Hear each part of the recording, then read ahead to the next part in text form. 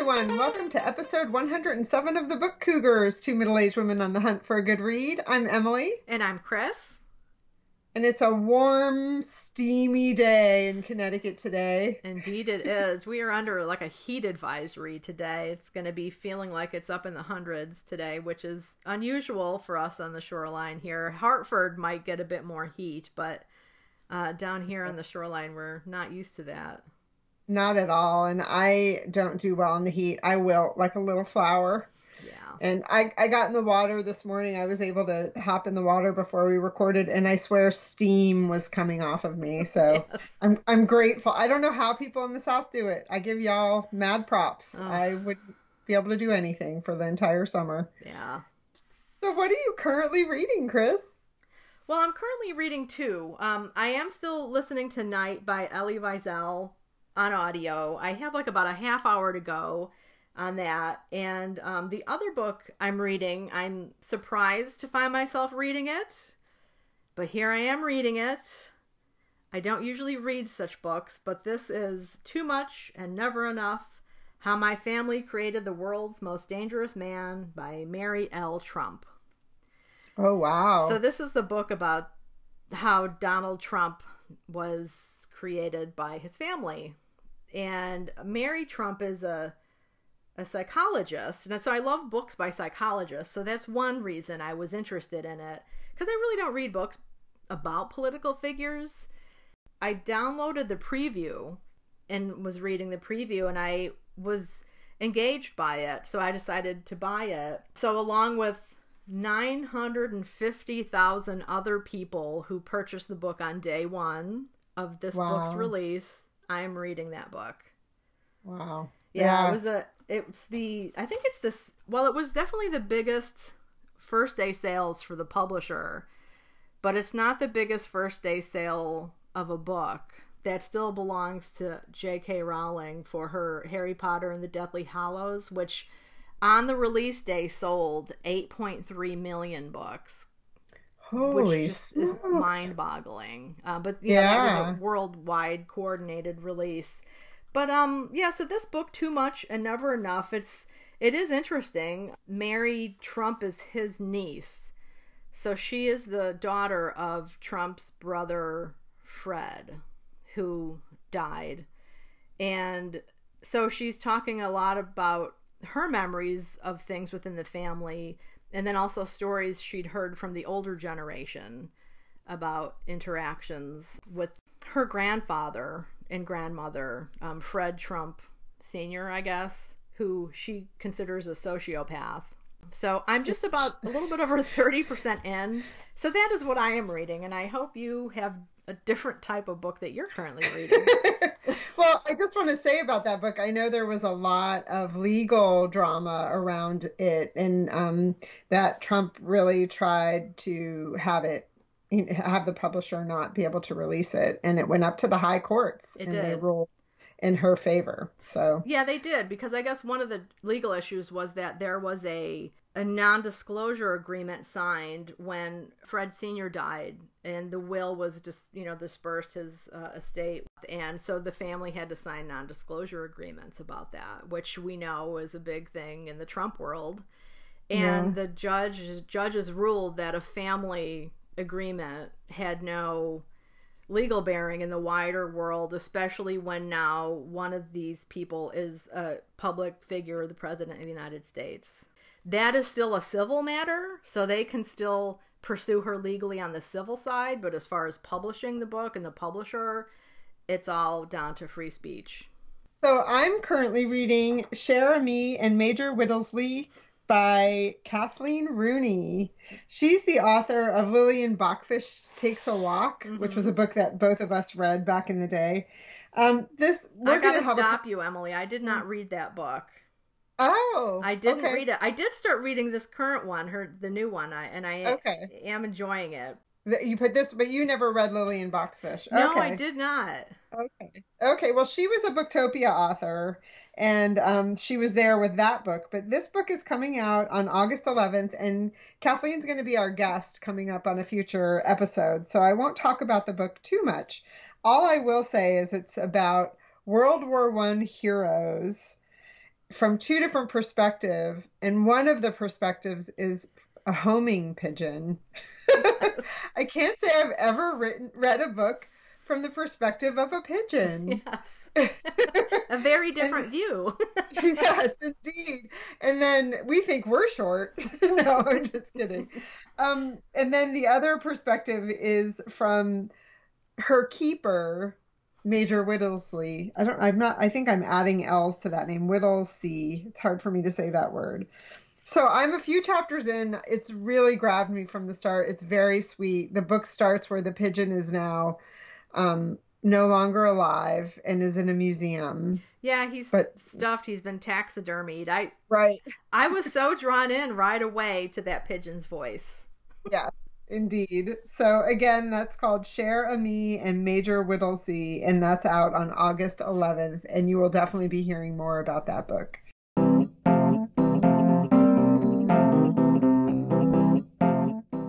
So, what have you just read, Emily? Well, I just finished With or Without You by Carolyn Levitt. This Hmm. book is out on August 4th. I love Carolyn Levitt. When you pick up one of her books, you just know you're going to be in good hands. She tells a great story, and this story is about a young woman, or a couple, I should say, who the male partner is a musician. And they're at the point in their lives, they're not married, they're in a relationship, they're kind of trying to figure out where the relationship's going. And his band is doing well, and they're about to travel. And she's going to go with him. And before the night before they're supposed to take off, something happens and she ends up in a coma. And Carolyn Levitt in real life was in a coma. So she too is going to be an upcoming guest on the Cougars. And we're going to definitely ask her about that experience. Yeah, how intense. Yeah. But what happens, when you go into a coma for a lot of people is that the brain literally rewrites itself. And you wake up and you are transformed somehow. And for the character in this book, she now is an amazing artist. She can paint people's portraits, and when she paints them, it's almost as if she can see into them and learn something about them through her portrait. So people are very drawn to her and commission her work. And so it's really about the journey of what happens when you're in a relationship and you change, and the other people that you're in relationships with change as well, but not necessarily together and with and all of that. So there's also a little bit of, relationship unrest that takes place and things like I that. can I, imagine. exactly. I really enjoyed it. And I would say the other theme I just want to talk about is that there is another character who's a doctor and a friend of the woman Stella, who's the one that had a coma. Stella was a nurse before she got sick. So you can see the tremendous difference there, right? Going from being a nurse to being an artist. Hmm. And her friend Libby, who's a doctor who she was a coworker with and then also became a caretaker of Stella when she was in her coma. Also, there's a thread in the book about her history and her past and a dramatic event that took place with her and her brother that informed who she became as a person.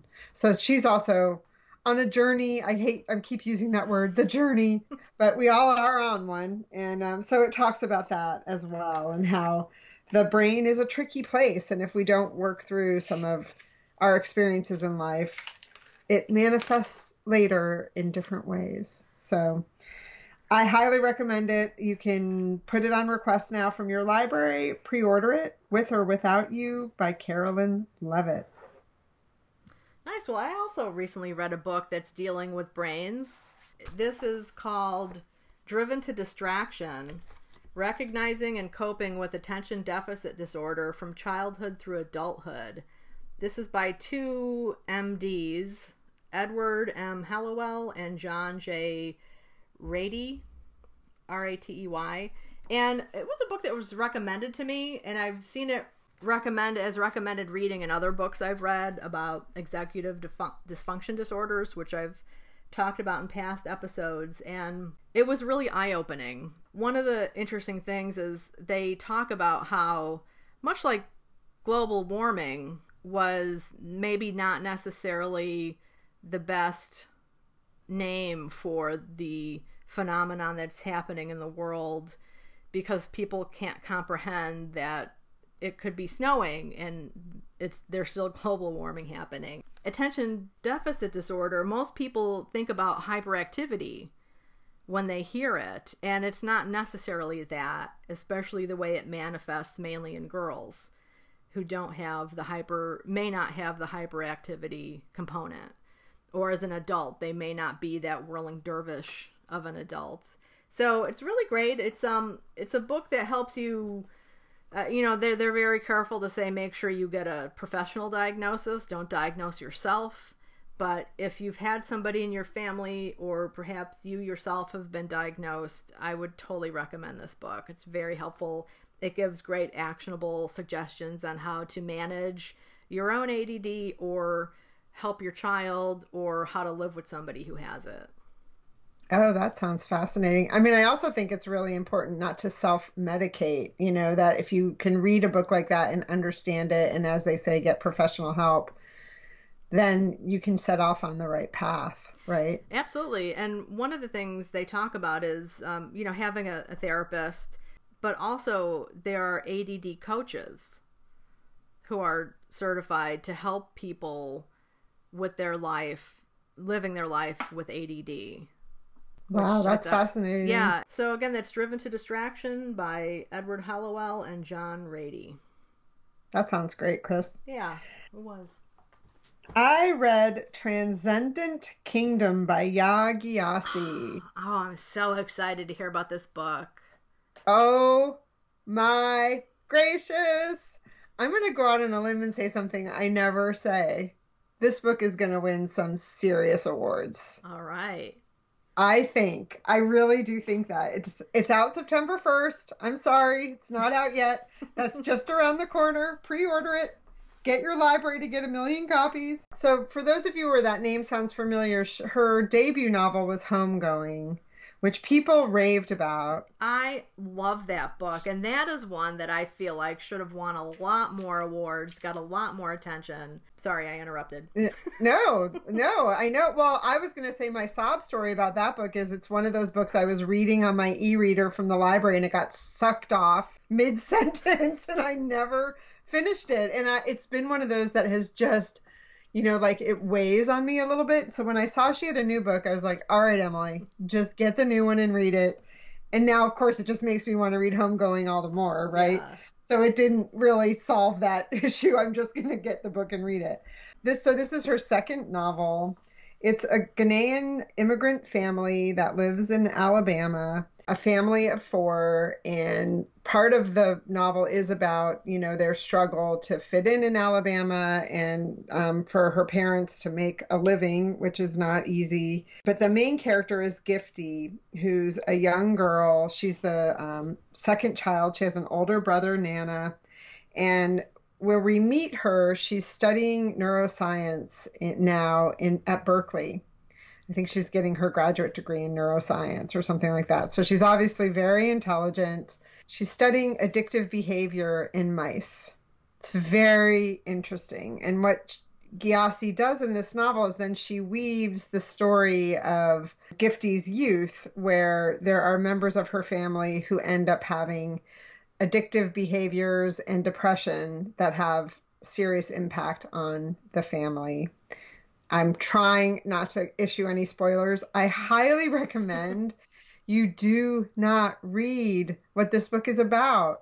I got on Goodreads after I read it and read what it was about, and I was shocked at some of the spoilers in the description. Oh, boy. Oh, because to me, the pleasure of this book was just unearthing what she was doing with the story, and there were some real surprises in the story to me that they just spell right out in the Goodreads description. That's too bad. Thanks for that heads up. Everybody pay attention to that, because I think that's really important. I mean, some people, I guess it doesn't matter to them, but I'm totally on board with you. I like to not know that much and enjoy the unfolding of a story and the surprises that happen. I'm completely that way. I mean, I don't read reviews of books until after I'm done, unless it's a book I know I'm not going to read, and then I love reading reviews, Right. Yeah.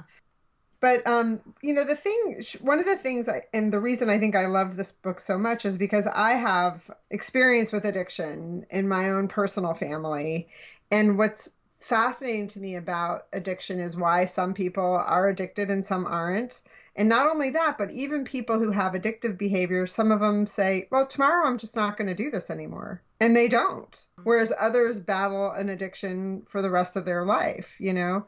And so she really talks about it in the sense of like, you're reading her with these experiments on the mice where, and I'm sorry, this might upset some people who don't believe in animal testing, but where, a mouse, they know if they go to get this thing that she's feeding them, it's a sweet, liquid essentially that they're attracted to, they're going to get a little zap, and some mice turn around and like, oh, I'm not going to do that. That hurts. And others, it doesn't matter. They will zap, zap, zap because that thing tastes good or feels, well, that in this case, it doesn't feel good, obviously, but Yeah, that's a classic study. Yeah. Yeah. Yeah. Yeah. And so it's really, she's just a brilliant writer. I just loved this book so much. There also is a thread of evangelical faith. She was raised in the evangelical faith. Her mother is very devout. And as she grows into a woman, she kind of lets that go away. But she's, so she's dealing with both the science and the faith, right, in this novel. So again, Transcendent Kingdom, Yagi. When did I say it was out? September 1st. Yeah. Yeah. Great. Yeah. Wow, so much going on about neurobiological things, I mean, that's the ADD book, Carolyn Lovett's book with the rewriting the brain. The brain, and then this book. I think it's really something that we're also fascinated with because of the changes that happen in the brain, even for an individual or that are hereditary. Yeah. Because ADD, like addiction, is part, some of the strains are hereditary. Oh, I didn't know that. That's interesting. Yeah. Wow. So another book I read was The Deep by Alma Katsu. I'm holding up the book for Emily to see the cover because I love this cover. It has like the bow of the Titanic, with the moonlit glow behind it. And underneath it is a figure of a woman rising up to break the waves. So this book, as some readers or some listeners might remember, I read her previous novel called The Hunger, which I discussed on episode 67. Really love The Hunger. This new book, The Deep, just came out, and I really enjoyed it. I've been reading a lot of haunted house stories, and this is a haunting story. It is a little bit more maybe on the literary side than a thriller, although it definitely has the thriller elements. So it's maybe a little bit more of a slow burn. I'm not sure. I know people have different understandings of that, but for me it was a slower pace than another book I recently read about a haunting. But the action takes place in two different time periods that are not that far apart, 1912 and 1916. What the two storylines have in common are two of the characters. One of them, named Violet Jessup, who was a real person. She actually lived. She actually survived both the sinking of the Titanic and the Titanic's sister ship, the Britannia. Is that what that's called? Let me look that up real quick. Britannic, that's the name of it. Wait a minute. Hold up. Yeah. She survived the Titanic and then she got herself back on another boat. Yes. So this is the situation.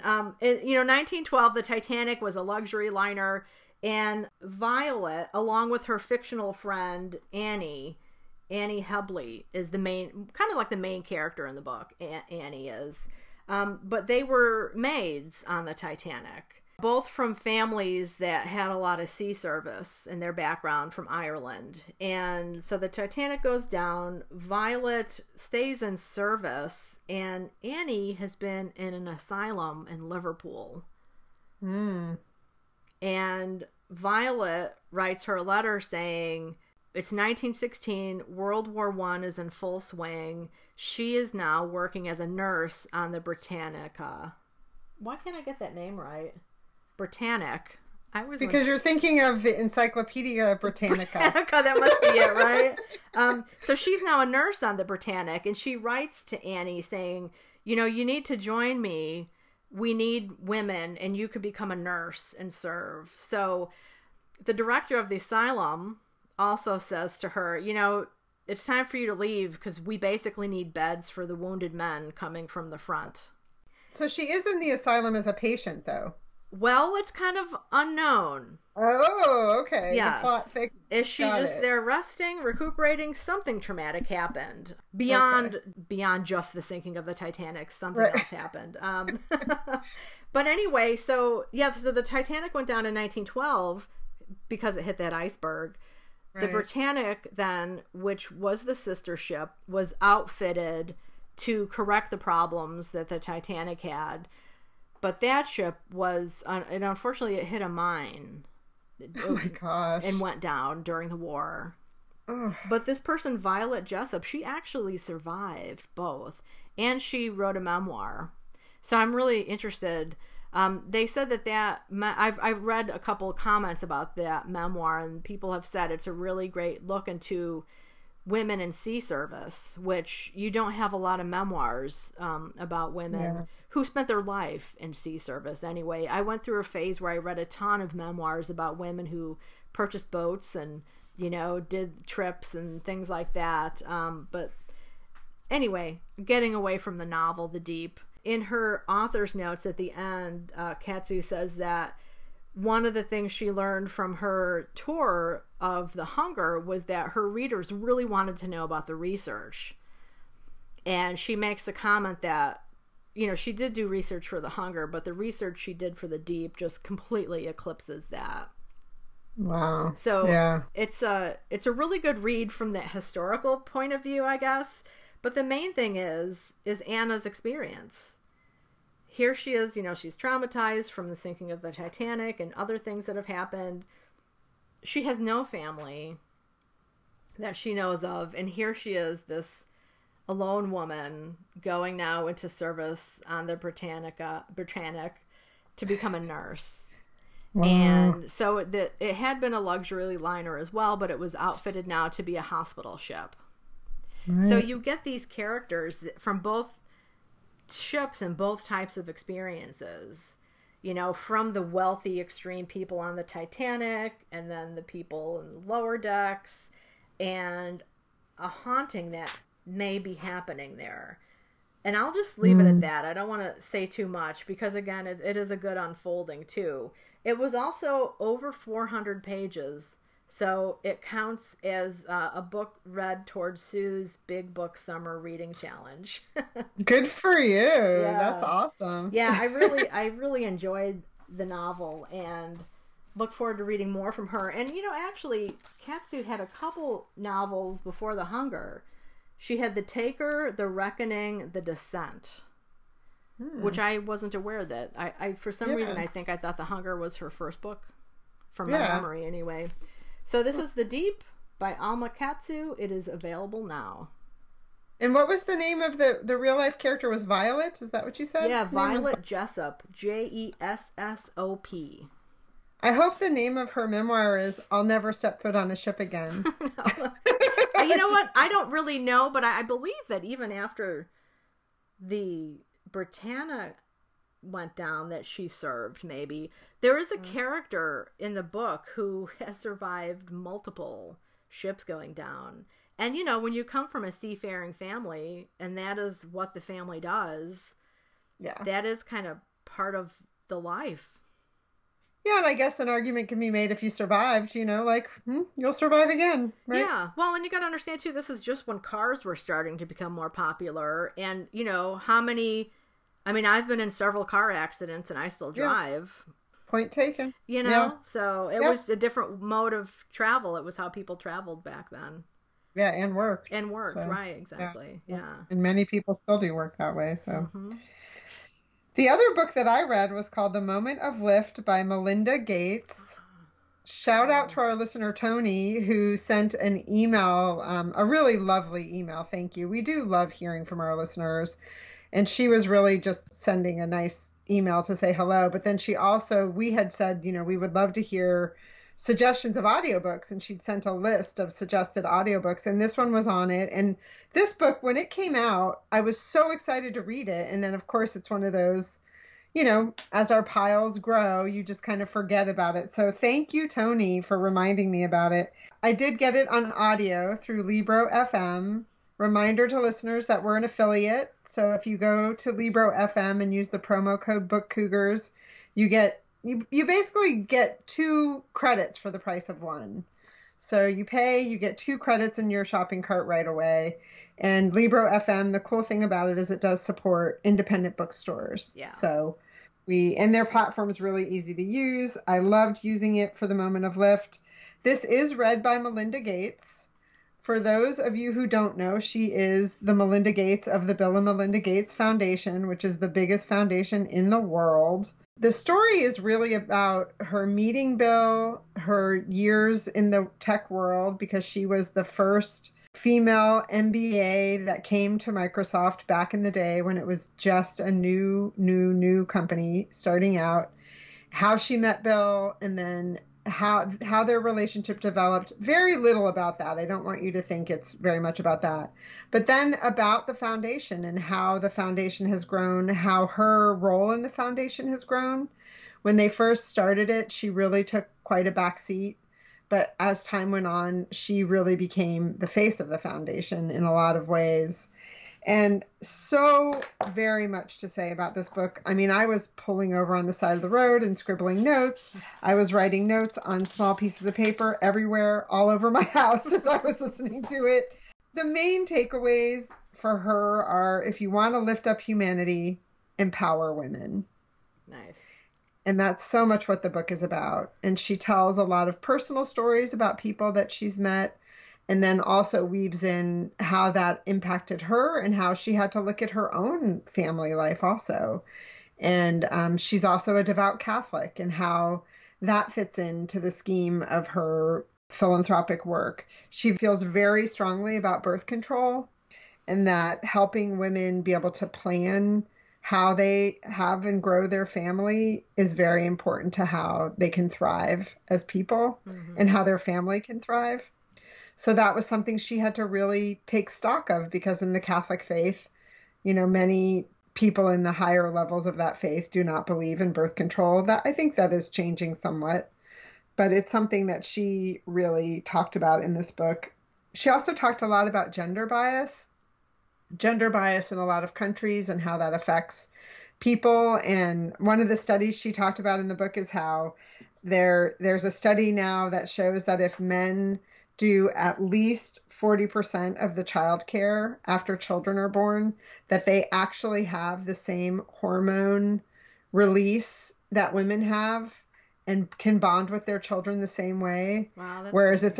Isn't that great? Yeah. Whereas it's always kind of been, like, oh, men can never have that bond with the children because they didn't, the children weren't in their bellies and, all of that kind of stuff. So I thought that was really interesting. She talked a lot about how people are pushed to the outside, in society, and how we have to bring everybody together and lift everybody up. That's what the moment of lift, she uses the term lift a lot through the book, and I really loved it. One of the things about the audio that I thought was interesting, I had this moment where I was like, I couldn't imagine anyone else narrating this book. It was the same way I felt about Becoming by Michelle Obama, right? Like, it would have been weird if someone else read that book. It was such a personal book. Yeah. And this one was the same. I could go on and on and on about this book. I won't. But I do feel like it gave me a lot of hope. There are some people who think that Bill and Melinda Gates are going to be the answer to how we get out of the COVID epidemic.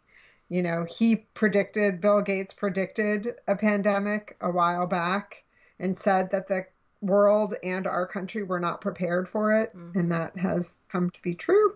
So I know that they are very invested in their foundation with vaccinations and things like that. I heard Roxane Gay say the other day on somewhere that Bill and Melinda Gates are going to save us all. I don't know. That's a lot of pressure. We'll see about that.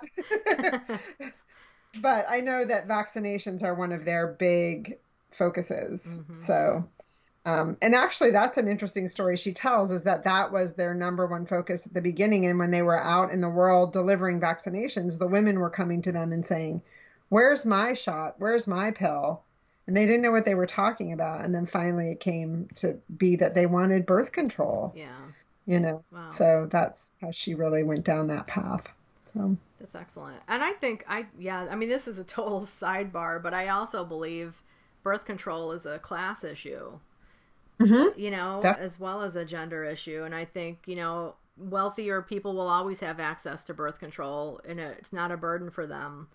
hmm But people who rely on health care coverage, that is an important part. And unfortunately, the courts haven't been ruling in favor of our current healthcare situation. Yep, that's true. And it's, in my opinion, a basic human right. So, Yes. yeah, it's a good point, Chris. So, again, The Moment of Lift by Melinda Gates, and it was a fantastic audio. Excellent. I'm putting that one on my list for sure. Thank you, Tony, and thank you, Emily. Yeah, Yeah. sure. All right, the last book I read since the last time we talked, I actually just finished it late last night, is The Amityville Horror. Dun dun dun. By Jay Anson. I read this book way back when I was young. It came out in 1977, and the movie came out in 79, and I read it around that time. It scared me, as the cover says. This book will scare the hell out of you. It did back then, for sure. I remember just being so terrified reading it, but I enjoyed that feeling back then. The second time around, as a 54-year-old woman, it wasn't quite as scary. The writing is actually quite bad. And this book might be a contender for the most exclamation points in any book ever published. So many exclamation points. And That'd be a fun award to give out. right, yes. It was enjoyable though. I mean, it's such a fast read. I have a mass market paperback here that I checked out of the library. It's 315 pages. Such a quick read. I just checked it out on Thursday. I think I started reading it Friday. I finished it Saturday. It was an enjoyable read. It was not as horrifically sexist as I initially thought it would be, because in a mass market paperback, typically when you open the front cover, there's a teaser blurb of some kind about the book. And the teaser blurb that they gave, and I posted this on my social media, was about the main woman character, Kathleen Lutz, who's young blonde-haired housewife with pale, soft skin. One of the horror things that happens is she is transformed into a 90-year-old woman. And that's, and I was thinking, so out of all the horrible things and scary things that happen in this novel, that's the blurb that the publishers chose as a teaser? Sexist, ageist crap. But inside of the book, it wasn't as bad as I thought it would be, although there was some typical sexist things, like wives being patted on the butt by their husband. Oh, nice. At one point, Kathleen is even patted on the head by her husband. Right? I mean, she's scared and he pats her on the head. I'm like, oh my God. And then in another scene, this is the progression. First she gets patted on the behind, then she gets patted on the head, and then she's actually called a frightened girl. Nice. And it's obviously she's made into a childlike figure who really can't, help herself. It's the man who's going to take care of things, although she does have her moments too. But this book, as a lot of listeners might know, had so many movies spun off of it. The first movie is kind of a classic, that one from 1979. There have been over 20 movies made. Wow. Based on this book. Isn't that amazing? Yeah. Yeah. Wow. I've only seen 2 of them. If you're looking for a horror novel that isn't full of blood and guts, which I've been thinking a lot about lately, why did slasher movies and books get lumped into horror and not crime? Been kind of curious about that, because for me horror has always been more paranormal than slasher type things. Right. But And I guess slasher isn't necessarily scary. It's gruesome, you exactly. know? Yeah. So Yeah. I don't, for me, that's not horror. But anyway, this Amityville Horror is definitely more about paranormal stuff happening than any kind of slasher things happening.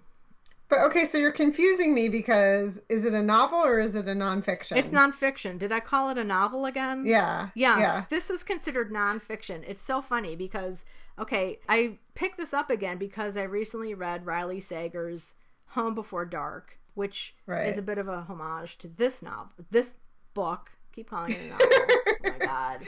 So I wanted to revisit the Amityville Horror. So when we went on our joint jaunts last week to the library, I went to the fiction section looking for it on the shelf and it wasn't there. So then I went to the computer catalog and it was in nonfiction. I was like, right, it's in nonfiction because it's considered nonfiction. There have actually been a lot of lawsuits regarding the book of things being true or not true. Oh, Yeah. okay. I mean, and even reading the book, like there's one scene, it's early January, the temperatures have been in the teens, and George Lutz, the main character, drives his Harley Chopper to work. I was like, I don't think so. Not in New Hmm. York, Yeah. you know? Yeah. And it had been snowing and everything. Yeah. So some of the things, I read a little bit about some of the lawsuits and some of the inconsistencies in different editions that have come out. Hmm. So you'll have to investigate that yourself, listeners, if you're interested in learning more. So who, I don't know if you said who it was by. Oh, Jay Anson is his name. Oh, you did. I Jay think you said Anson. that. He was a quite prolific writer. Let me see. It says he began as a copy boy on the New York Evening Journal in 1937. Wow. He had more than 500 documentary scripts for television to his credit, and he died in 1980. Wow. So, maybe the writing style with all those exclamation points had something to do with that. But, Right. major things happen in this book, and then you turn the page and nothing was said about it. So I think that maybe helps propel you. It's a very simple writing style, and I think that may have been one reason why it was so hugely popular, because you just so easily get drawn in, and the writing is easy to read. Right. Yeah. Well, and if anyone wants to see Chris holding up a copy of the book, reminder that we have a YouTube channel and there's a little video, like a 7-minute video of us at the Durham Library on Friday. We got to go on a adventure together. Yes, we did. Maybe we should talk about that. Biblio Let's Adventures. ease right into that. Yeah, Yeah. I had a book to pick up on hold at the Durham Public Library, which is the town just north of Guilford where we both live. And we were talking on the phone, just, chatting, and you had a book Emily had a book to return there. So, Right. we miss being together so much and going out on biblio adventures to different things. And they do say that one of the worst situations is to be in a car with somebody else during this time of COVID-19. And so since the Durham Library wasn't that far, we decided to drive in our separate cars and meet there. Yeah, it was hilarious too. We get to the library and we pull up and we even parked our cars socially distanced. I noticed when we both got out of our cars, they were like, a space in between. We're also used to leaving space now. Yes. Oh my gosh. So we did. We went and we had a look-see in the library because this is one of the libraries that's actually open. No restrictions at all. I mean, wearing masks and hand sanitizers, but I mean, Yes. no time restrictions at Yeah. all. Yeah. So that was really nice. Yeah, they did And a nice job. They had signage everywhere on the floor, on the walls. They also had their circulation/reference desk enclosed in, a plastic screen and then right. plexi. So there's just a little opening, almost like at a, gas station where you just slide your books underneath for the librarian to scan. So I'm glad that they're taking such great precautions for their librarians. Yeah, I am too. And it's funny. It's a library I have driven past for 5 years and never gone in. So it was really lovely. As is true with a lot of New England libraries, it's classic where there's the old original part of the library, which now isn't large enough. So over time they built, a new, more modern wing that attaches to it. this library was just like that. Yeah. And really nice, small, easy to navigate. They had a great selection of newer books, which I really appreciated browsing through since we're not really getting in bookstores these days. Right. So, Yeah. and I did pick up a book for the Gentleman Caller because they had some books for sale at the front. Chris fronted me the 50 cents because I didn't bring my wallet. Thank you, Chris. And it's called Cooperstown. It's a novel by Eugenia Pillock. I didn't really know anything about it. I have been to Cooperstown, which is where the Baseball Hall of Fame is. Jim is a huge baseball fan, so I thought he might enjoy this. It's a work of fiction. This was her one and only novel, and it was published in 2005. That's all I know, but I thought I would just tell people about it. That's what I brought home from the library. Yeah, and I had put on hold The Marrow Thieves by Sherry Dimeline. That's her young adult novel that was on the bestseller lists up in Canada for over 100 weeks just a few years ago. And I recently read her adult novel called Empire of Wild, which is coming out later this month in July. I keep forgetting that it's not out yet. Oh, I thought it was out. That's so funny. Yeah, I think That's right. July 28th or something like that is when it comes out. Yeah. So really enjoyed that. Well, I also attended a virtual event with our buddies at A Mighty Blaze. They had a chat with Anna Quinlan, who, when I was listening to her, I was like, I may have to stop just saying that Alice Hoffman is my favorite author. Uh-oh. I know. I love Alice Hoffman, but it could be pretty neck and neck with Anna Quinlan. Okay. I love her, and I forget how much I love her until I hear her speak. She had for years, she did the editorial, or I don't know if they called it an editorial, an essay at the back of Newsweek magazine. Yeah, personal opinion essay or something Personal like opinion. that. Okay. Yeah. And then she's just a prolific author. Her most recent book is called Nanaville, and it's about her experience being a grandmother. It was a great chat. I wanted to ask you, I'm not, all of A Mighty Blaze does all of their videos using Facebook Live, but I think even if you don't have a Facebook account, I think you can watch them. Is that true or not? I don't know. I don't know the answer to that. We'll have to find out. Yeah, okay, because they do have this great backlog now of interviews with Judy Blume and John Irving and tons of debut authors, and then they've also been doing where authors speak to their favorite bookstore owners and do a little tour of the bookstore, get information about the bookstore. So they have quite a bit of information. I looked at their website, and sadly, the videos aren't available there, but I know that they're somehow cataloged in Facebook Live. We'll have more information about that on our next episode, and let folks who don't know, who don't have Facebook, know if there's a way they can watch them. Yeah, so. Yeah, and if you know the answer, let us know. We always we need all the help we can get sometimes with this technological stuff. Did you have another Biblio adventure? No, I missed out on the one I was going to do. I don't know what happened. I think it was, I lost track of what day of the week it was, but so I didn't attend the one that was last week with the author Stephen Graham Jones, who wrote The Only Good Indians, which is a horror novel I'm interested in. So I missed that, and that was through the Center for Fiction. You might look him up, because I saw when I was looking at upcoming events, he's definitely out and about. You might be able to catch him with another set of, another bookstore or another interviewer or something. Yeah. I had a really special event with my book club. I have a book club. We call ourselves the Bi-Coastal Bibliophiles because we're all across the country. We meet quarterly, although we've upped that a little bit during the time of COVID just because people were feeling the need to check in with each other a little bit more. And one of the people in the group is our buddy Russell at Ink and Paper Blog, who is a great BookTube channel. Y'all should be listening to him. Your TBRs will explode. Yes. We read the book Museum of Modern Love by Heather Rose. Chris talked about this book already on the Book Cougar, so I'm not going to go into depth about what the book's about here, but you can listen on episode 75. She spoke at length about it. And then also on episode 93, you called it out as one of your favorite books of 2019. Yeah. So it's a book now I can say we both loved, because I too loved it.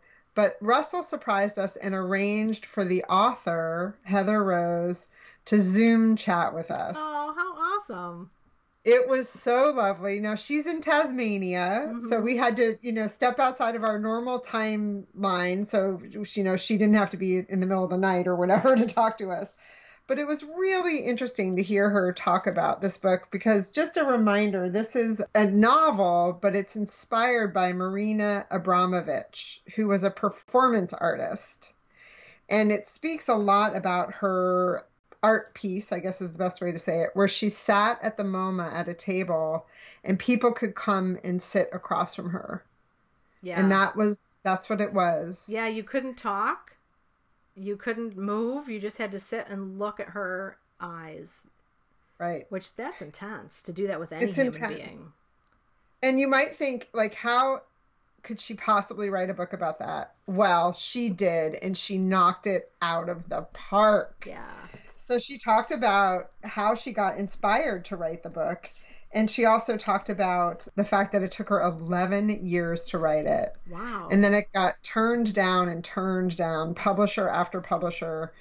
And then once it was finally accepted, it won all manner of awards. It ended up really being her breakout novel. Mm-hmm.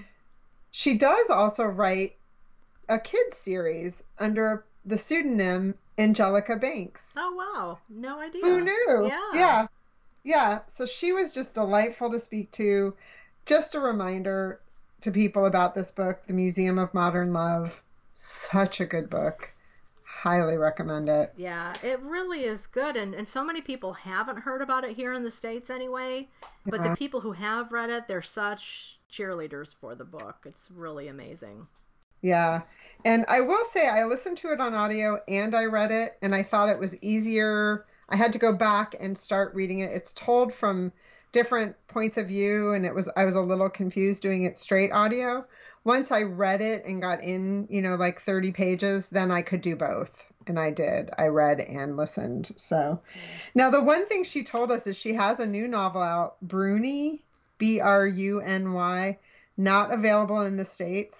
And she said she can't get it picked up in the States. Really?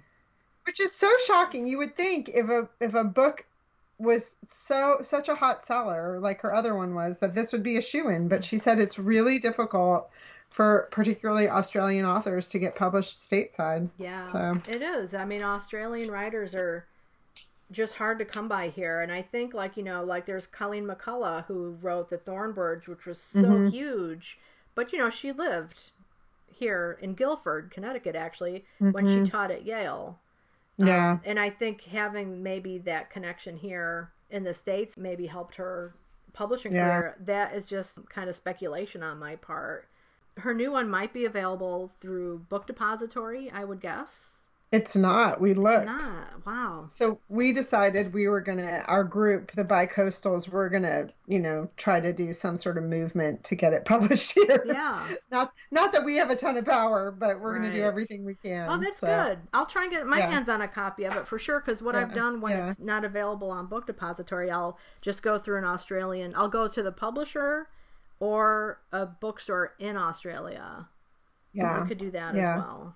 I think she said she was going to send Russell a copy, and we're going to, send it around to each other. Okay. But we want more people to be able to get their hands on it than just us. So. Yeah. Did you happen to talk about what the new book is about? No, we didn't. You can look it up and read about it, but I already said I don't love to do that, so I didn't do it.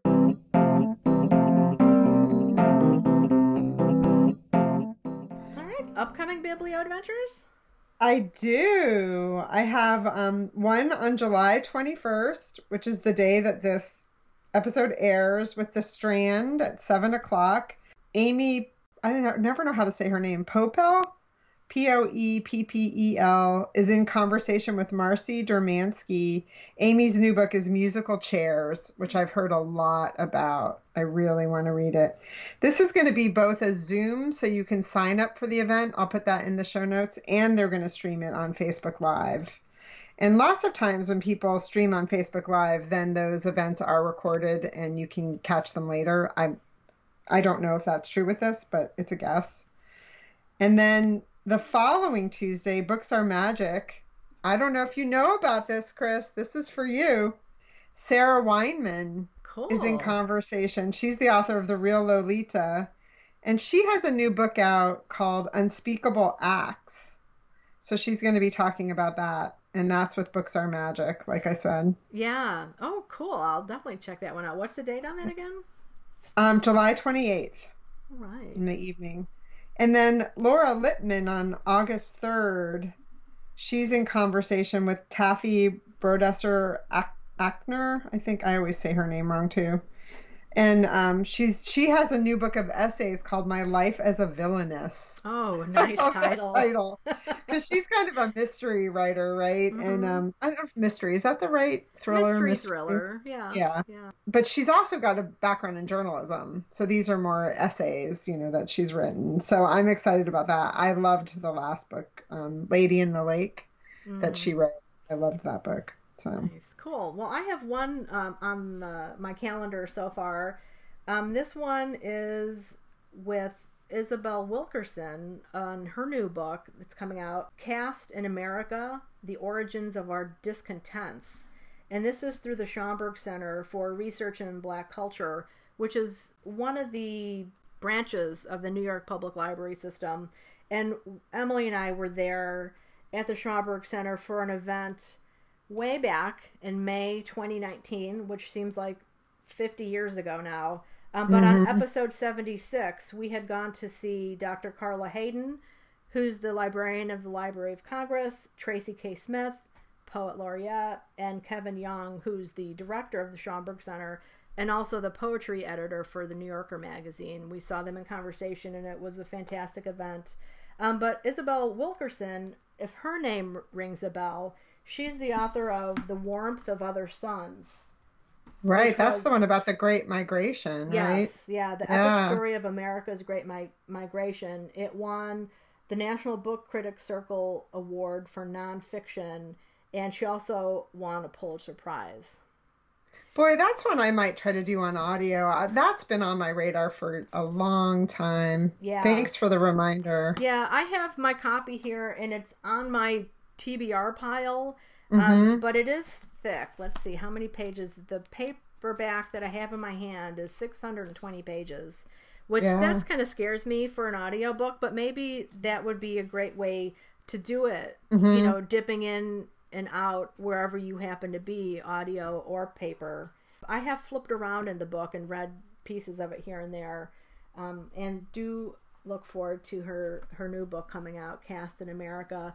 This event is August 5th at 8 p.m. Eastern Time, and you do have to register for it through the Schomburg Center. And we can put a link in the show notes about that.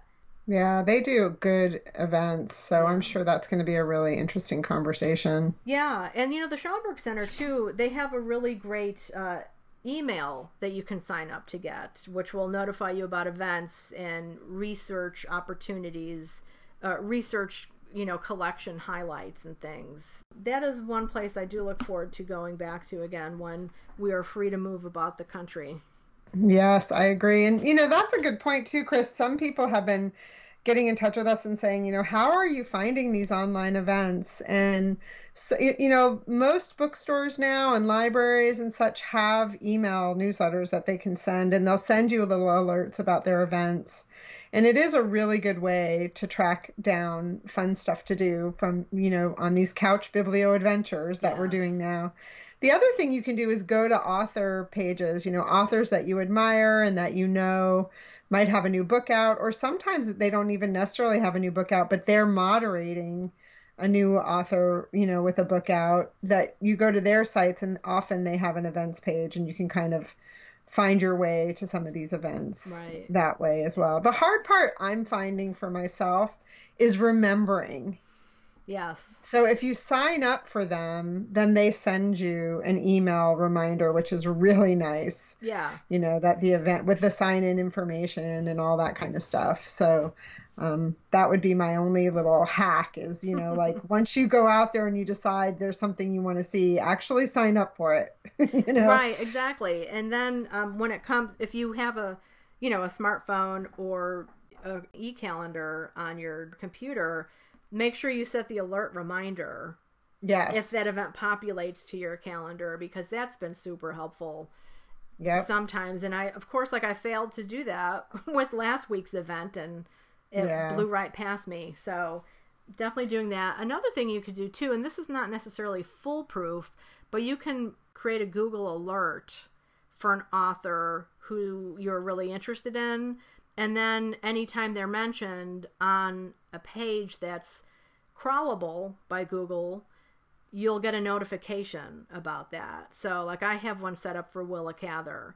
So anytime Cather's mentioned on an online site, I get an alert. I think I have that set up to happen daily. You can have it set up for, immediate or daily or however often you want to get those alerts. And again, it's not foolproof, but Emily said, if a favorite author is moderating an event, it might pop up for you there too. Right. Yeah, that's a great idea. Thank you for that. Yeah, notifications on my calendar are my friend.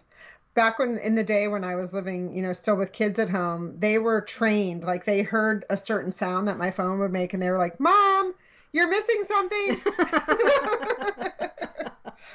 So now I do it. I usually, if it's something super important, I set a notification for a day ahead, just so it gets in my brain space. Then I'll do an hour and 15 minutes. Nice. That's how much of a chipmunk brain I have, that I forget what's happening in front of me. And I also, like you, don't always know what day it is. So right. It does help me to do that.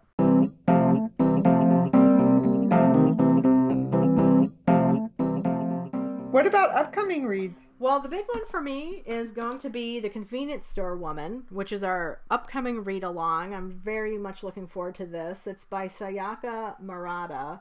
And our listener, Tina, recently mentioned on our Goodreads page that Nancy Wu narrates the audio version, and she said it's really good. So I'm going to do that as well. I'm going to have the paperback and do the audio. I just posted this morning on our social media the picture of my copy. Oh, wow, look at that. This book is only 163 pages, and I think I have 350 tabs in it. I loved this book, and there wasn't a page that I passed that I didn't want to tab or make notes of. That's great. I can't wait to talk to you about it. So just so listeners know, we're going to be talking about that on the episode that airs on August 4th. So if you can get comments to us by July 31st, that'd be great. And we still do have a few spaces in our Zoom read-along, which will be next Sunday, July 26th. Yep. I'll put a link in the show notes where you can email us if you want to be a part of that. Yeah, so please do that, because we won't be posting the link for that publicly. We're only sending that link to people who sign up for obvious reasons. So again, that's July 26th at 7 p.m. Eastern Time. We'd love to have you join us in conversation. So my upcoming read is Saving Ruby King by Catherine Adele West. Yes, I've been seeing that book talked about a lot. It's everywhere, and I was thrilled to get it from the library. I put it on request. Actually, you know what? They didn't have it. I recommended to my library, and then the way our library works is if you recommend and they decide to purchase it, you're automatically in the queue. So I got an email, and I downloaded it right away, and that's going to be my treat at the end of the day today. I'm going to step into that one. Nice. I'm really excited. That's great. And then the other one is a book that Chris and I have both ordered called Beyond Ally, The Pursuit of Racial Justice by Dr. Maisa Akbar. Yes, we just had a fantastic interview with Dr. Akbar, and Emily read her previous book called Urban Trauma. Right, Urban Trauma, A Legacy of Racism. And I talked about that on episode 104. And we're really excited to share this interview with Dr. Akbar with you. A lot of us are wanting to be better allies.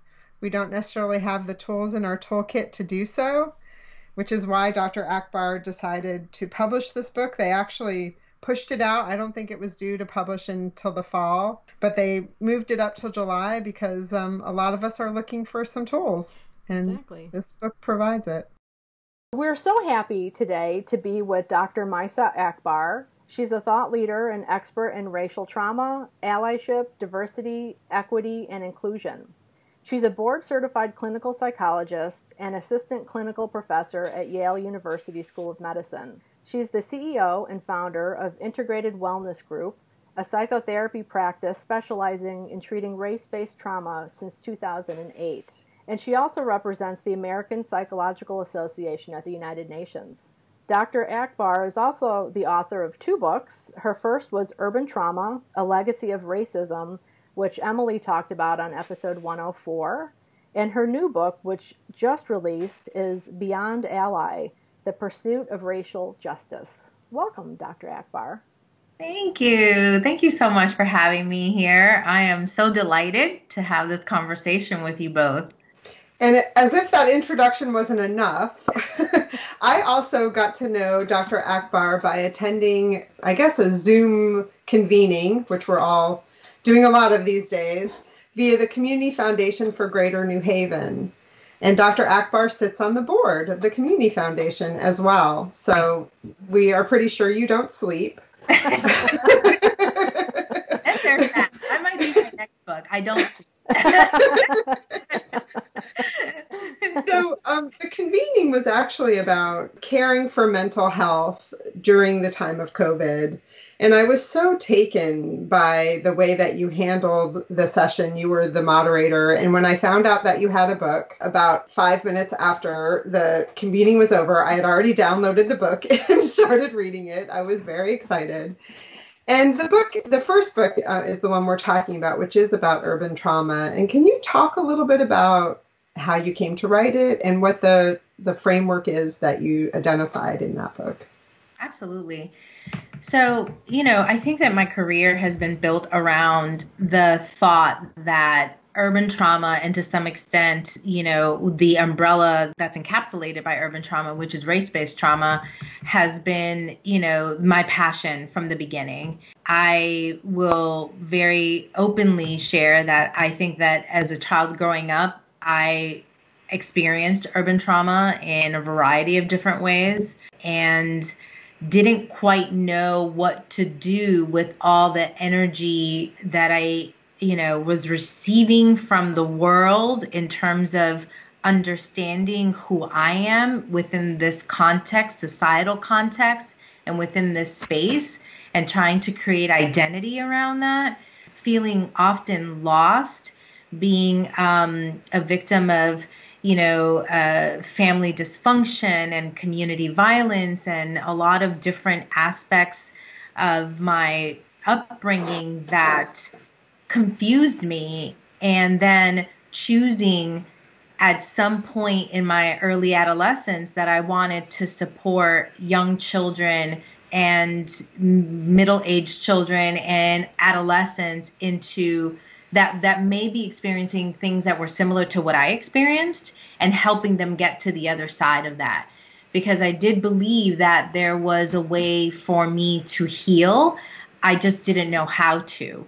And the more that then I delved into the science of behavioral health, understanding behavior and the mechanisms around psychology, the more that I understood that this was a framework that I needed my community and my people to understand, so that we're not over pathologizing a accurate response to systemic and structural racism, and at the same time offering opportunities to go just from merely surviving into thriving, and that's not easy. We're seeing that now more than ever, because we have no option but to, we're a captive audience right now, and literally captive, right? Captive to our homes, captive to our space. COVID created the perfect storm that, for good or for bad, allowed us to see how bad we are in terms of race relations in this country. And so, it highlighted the work that I've been talking about for a really long time, that oftentimes people were like, yeah, okay, I know, we hear you. And then now it's like, oh, wow, this is really relevant, Mm-hmm. So that's how it sort of came into fruition. One more thing that I want to say about that is that for me, the commitment was always to making sure that I was going to use my knowledge and my life experience and everything that I had spent my professional career developing, focused on my people, on my community, on helping them to understand and to have knowledge and to have words by which we can communicate with one another around our traumatic experiences.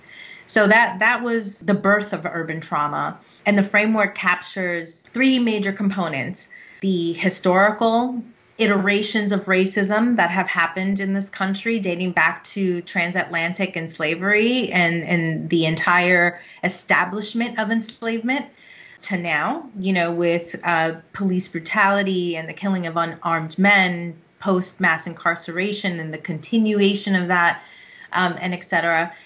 And it looks at the biological, because we've identified that there are genetic contributors to a trauma gene that we carry that is impacted and affected by continual exposure to toxic stress.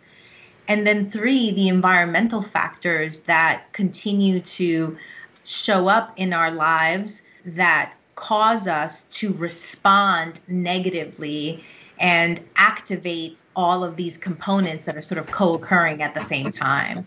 So, and a good example of that is if I'm a person of color, or if I'm a Black male and I'm watching videos of Black unarmed men being profiled and killed, that's an environmental factor that triggers the trauma over and over and over and over again.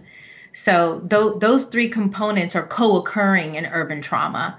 And that's what leads to then different behaviors that we manifest because they're happening all at the same time. Yeah, I think that's part of the reason this book is so important, because it also does help us understand and place what's happening today. Yeah. And that's a really important thing for all of us to understand who are captive audience right now and want to help be part of the solution. But being part of the solution is also understanding the problem, right? I mean, that might sound so simple, but it isn't always so simple to understand because all of us have different life experience. Yeah, and it's understanding the problem, and it's understanding that it's also a problem that's existed for generations that we haven't been able to disrupt because we are resistant to thinking about that history plays a role in cycles repeating themselves. And when we when we say things that are dismissive, like slavery happened 400 years ago, why do we have to keep talking about this? Then we dismiss the core factors that slavery was nothing less than a very dehumanizing way to exert racism, right? And so the core, when you unpack it, it's still anchored in racism, whether we're talking about slavery or mass incarceration. Once we unpack that, that's what we need to target, not the structures that root themselves up each time that the new iteration of racism is being developed. Because my theory is that, okay, well, we're in 2020. There are many of them that are rooting up. We're seeing it in this very divisive society that we're in right now, right? And who knows which one is going to anchor next, right? Because we haven't gotten to the root of the problem, right? Which is dismantling racism. That's the root, right? If we get there and we uproot that, now we can have a different conversation. Right. Yeah. I've been reading some articles that you've written and watched videos that you've done. And I was really struck by one story you shared about these 2 professors that you had. One who was racist and the other one who was an ally. But you talk about how her allyship was flawed because she had her own issues as a lesbian, being othered. So she did her best to try and be an ally, but she couldn't be. And during Pride Month this year, I've had some interesting conversations with white gays. They want to support Black lives, of course, but they also felt like, well, what about us? We still have our stuff that we're working on, our own oppressions. And so we really wanted to ask you today to talk about how we can be allies when, we all have our different traumas and different baggage that we bring. Can you talk a little bit about that? Yeah. I mean, I think that I certainly have my opinion about it. Many people may not share it.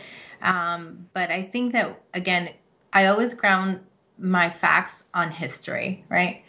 And before our society truly understood what other groups were feeling in terms of oppression and lifted that to get equity in different spaces, whether that's in the LGBT, QI plus community, whether that's in other communities, Latinx, and other POCs, there was always a historical battle, at least in this country, that was led by African Americans, right? If you look at all the way from the freedom from enslavement, and that came at a cost, right? And it didn't come during the Emancipation Proclamation.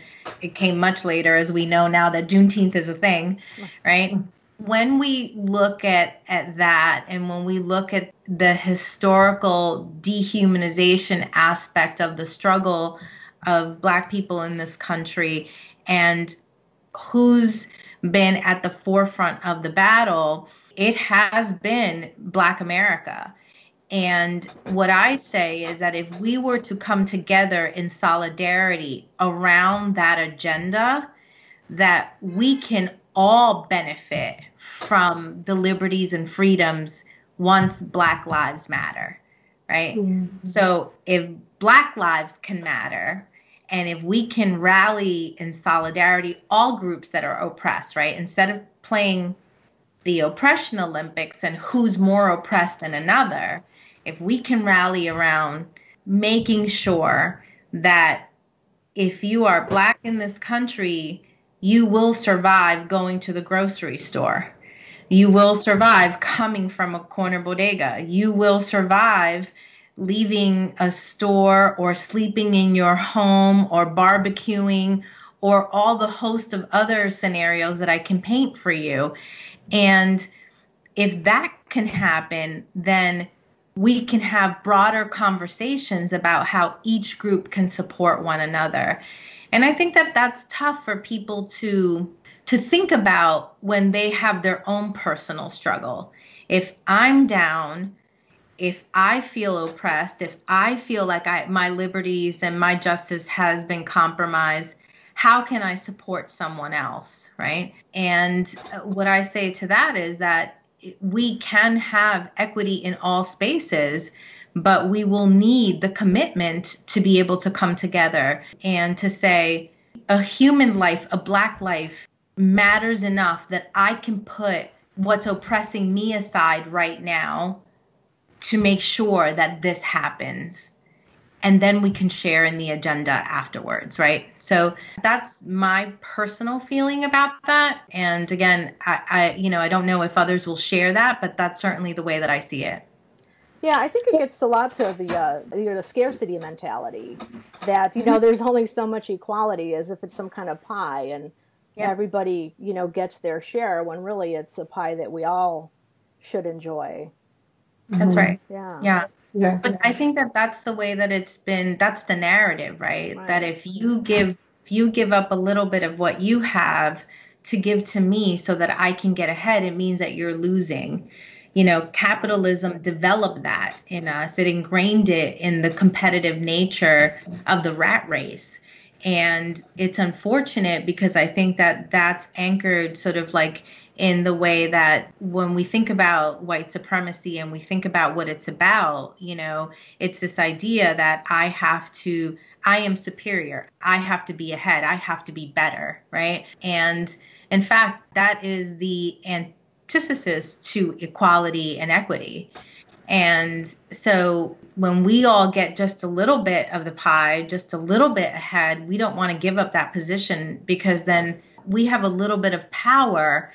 And what would it mean for us if we gave that up to help another group that perhaps is even more disenfranchised than us? In my new book, I talk about when you're an equity broker, you're prepared to give up your seat at the table. And my gosh, what a visceral reaction people have to that. Like, I have to give up my seat?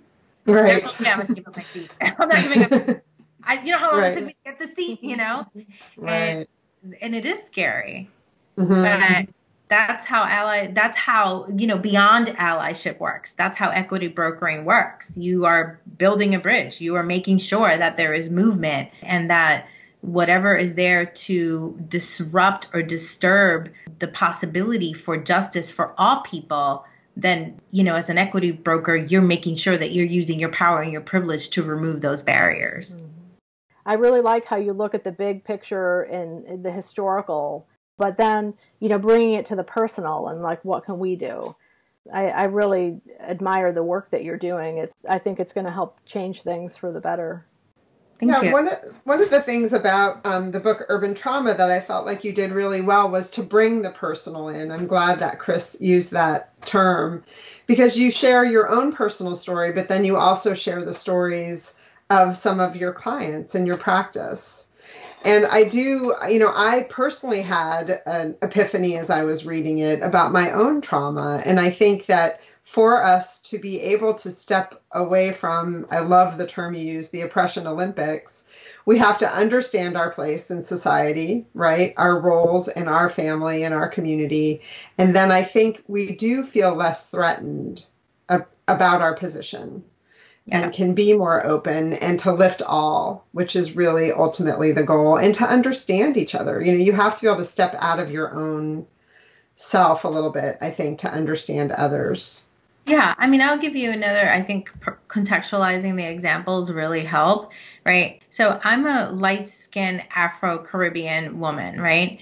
And if I don't have a moment where I don't acknowledge that my racial ambiguity gives me more opportunities than my darker skinned Black brothers and sisters, then I'm in a space of power that is not conducive to the collective good, right? I have to acknowledge that. I have to acknowledge that because people can't pin where I'm from, my name, my look, it likely opens doors for me. My education gives me privilege. My economic background gives me privilege. There are a number of ways that I am also privileged that is different, than others in my community.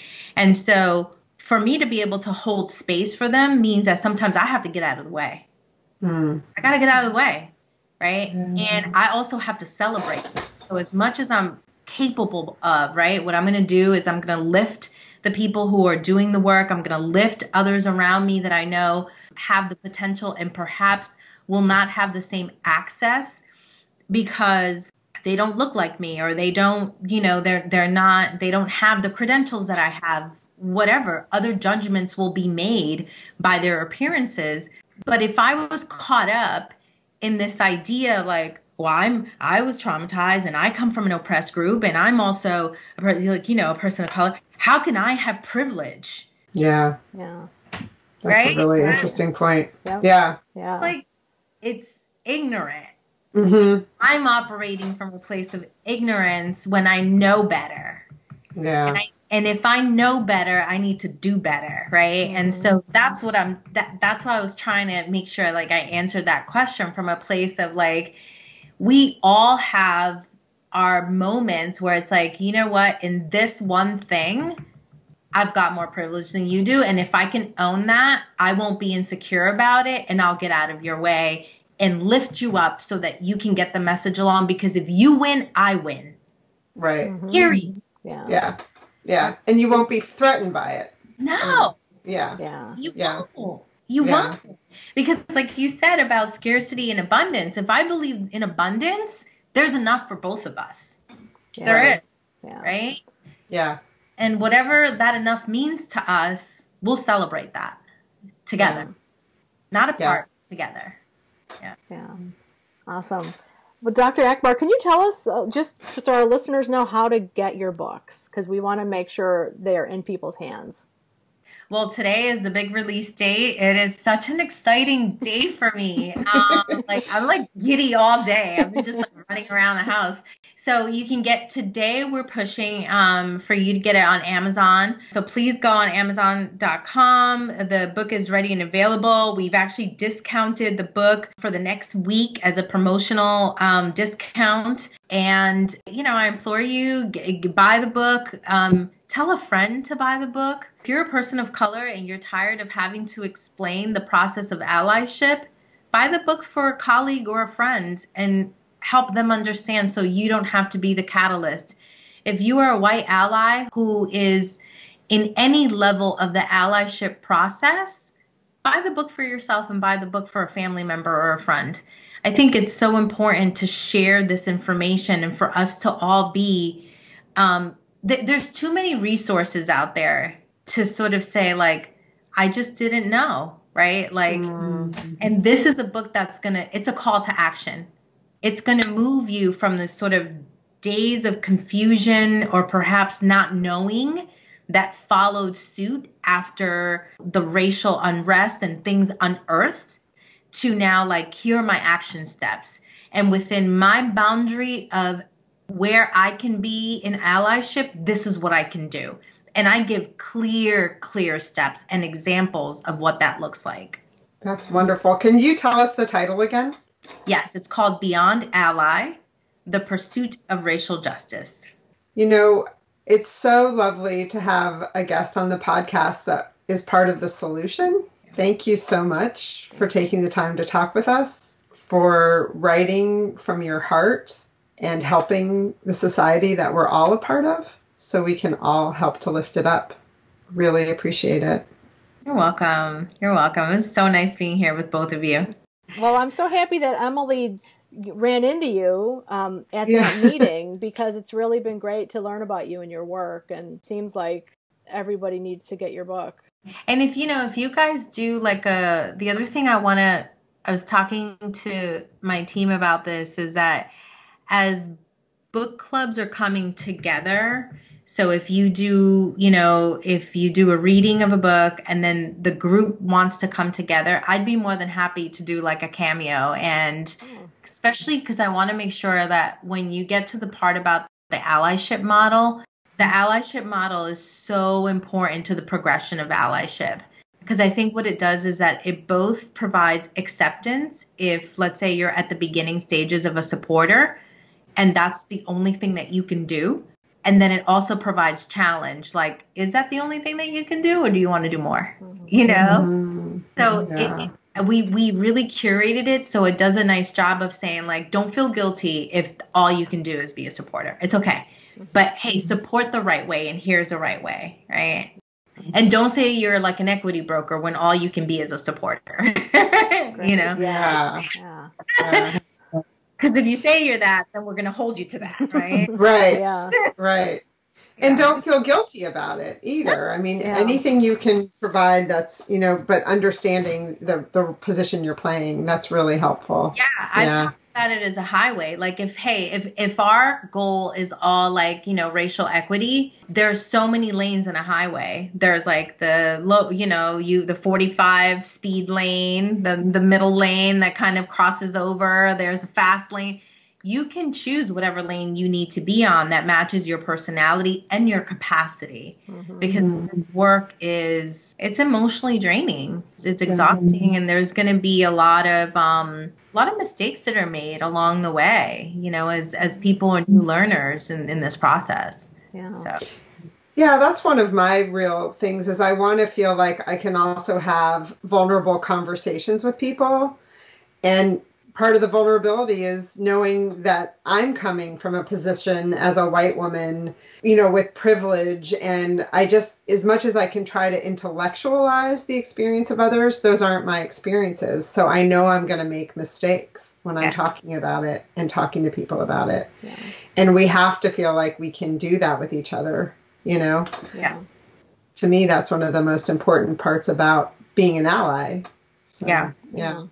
And not shut down, right? Like if there's a mistake that is made and then there's a visceral reaction to that mistake, keep going, right? Yes. Yeah. It's okay. It's okay. Like normalizing that, people are mad right now. And like, it's not about me personally, but maybe I hurt somebody and I just need to better understand that, Exactly. how do I recover? Because I think that we talked a lot about ally fatigue, and that people are like, everybody was like scrambling, doing affinity groups and buying books and book clubs and this and rallies and protests and whatever. And it's like, okay, I'm tired now. can't even do it again. And but it's there's so much work to be done though. So we gotta keep in the game. So can I ask you, if you have a minute for one more question? I just want to ask you, because you've been doing this work for so long, do you feel like anything's different this time? Yeah, I do actually. And what do you think? Could you talk about that just a little bit? I think that the biggest and primary difference that I see is that there are a lot more white people, at least in my immediate community, but also in the different arenas in which I've been speaking on, that are saying, okay, this is not okay. That's a big deal, right? Like, this is not okay. Not like, yeah, I don't think that exists anymore, which is invalidation. I'm seeing a lot more validation. I do see it, and it's not okay, right? Like, there's an and. There's also a willingness to learn and putting that learning on themselves as a personal responsibility versus saying, oh, the diversity person can deal with that, or the Black faculty can talk to all the other students of color, or the one board member that deals with communities of color will tackle that. So I'm seeing a lot more shared responsibility and ownership, right? So the validation and the willingness to learn, more shared responsibility, and what I'm saying is a burning desire for a call to action or a next step, right? And I think that different people are in different levels of the process. So some people are still learning, like, okay, let me try to understand this. So I grew up poor. I'm white. I grew up very poor in a single-headed household home with 5 siblings and didn't really have much. But how do I have privilege? That's a great question. That's a fantastic question. Let's start there. Right? Yeah. And so, like, versus like, no way, denial. There's no way. I will not accept the idea or have identity around privilege because I grew up poor and white. Now the conversation is, well, okay, explain to me how it is that I have privilege. You see the difference there? Yes. Yeah. That's what I'm seeing. A lot of that, like, okay, I get it. Let's talk that through. And I think that leads to those genuine conversations that we need to have in order to, first of all, deal with some of the narratives that have been placed in our heads through the media, through societal miscommunication, or sometimes targeted communication that has been misleading. And it allows us to create a new narrative and to challenge the narratives that have been put forth. One more example before we go, I hear a lot of debate around, like, well, people are talking about police brutality and the killing of unarmed Black men, but is anybody addressing Black on Black crime?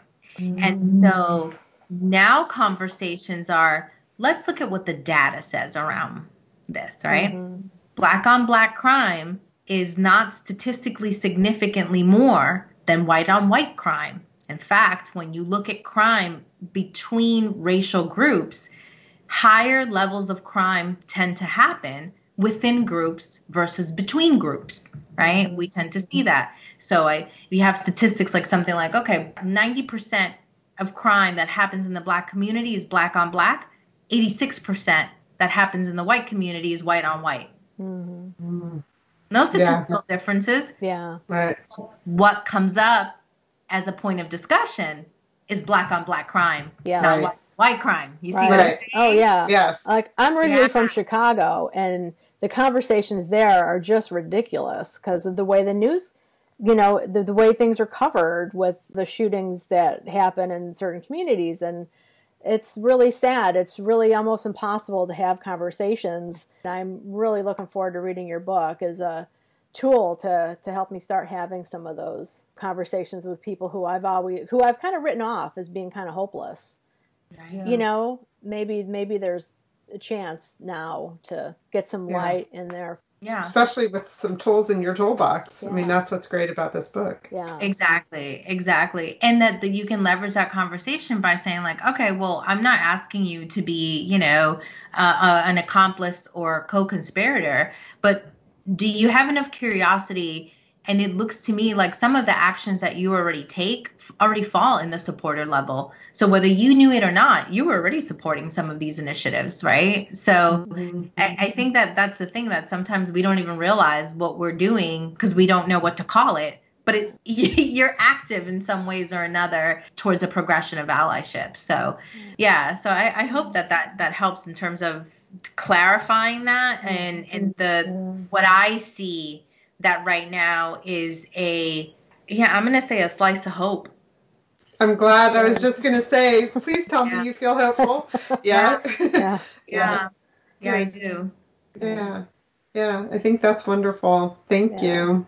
You're welcome. And thank you so much for taking the time to talk with us today on your release day. I'm sure you're swamped. Yeah.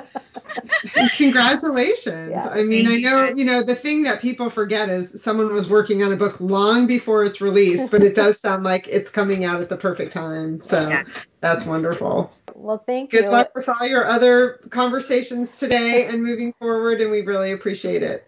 Yeah. You guys are awesome. Thank you. All right, guys. Take care. Bye. Bye-bye. Thanks for listening to the Book Cougars with Chris Wallach and Emily Fine. We'll be back with another episode in 2 weeks. Until then, come chat with us on social media or on our Goodreads group. And if you'd like to contact us directly, email us at bookcougars@gmail.com. Thanks, everyone.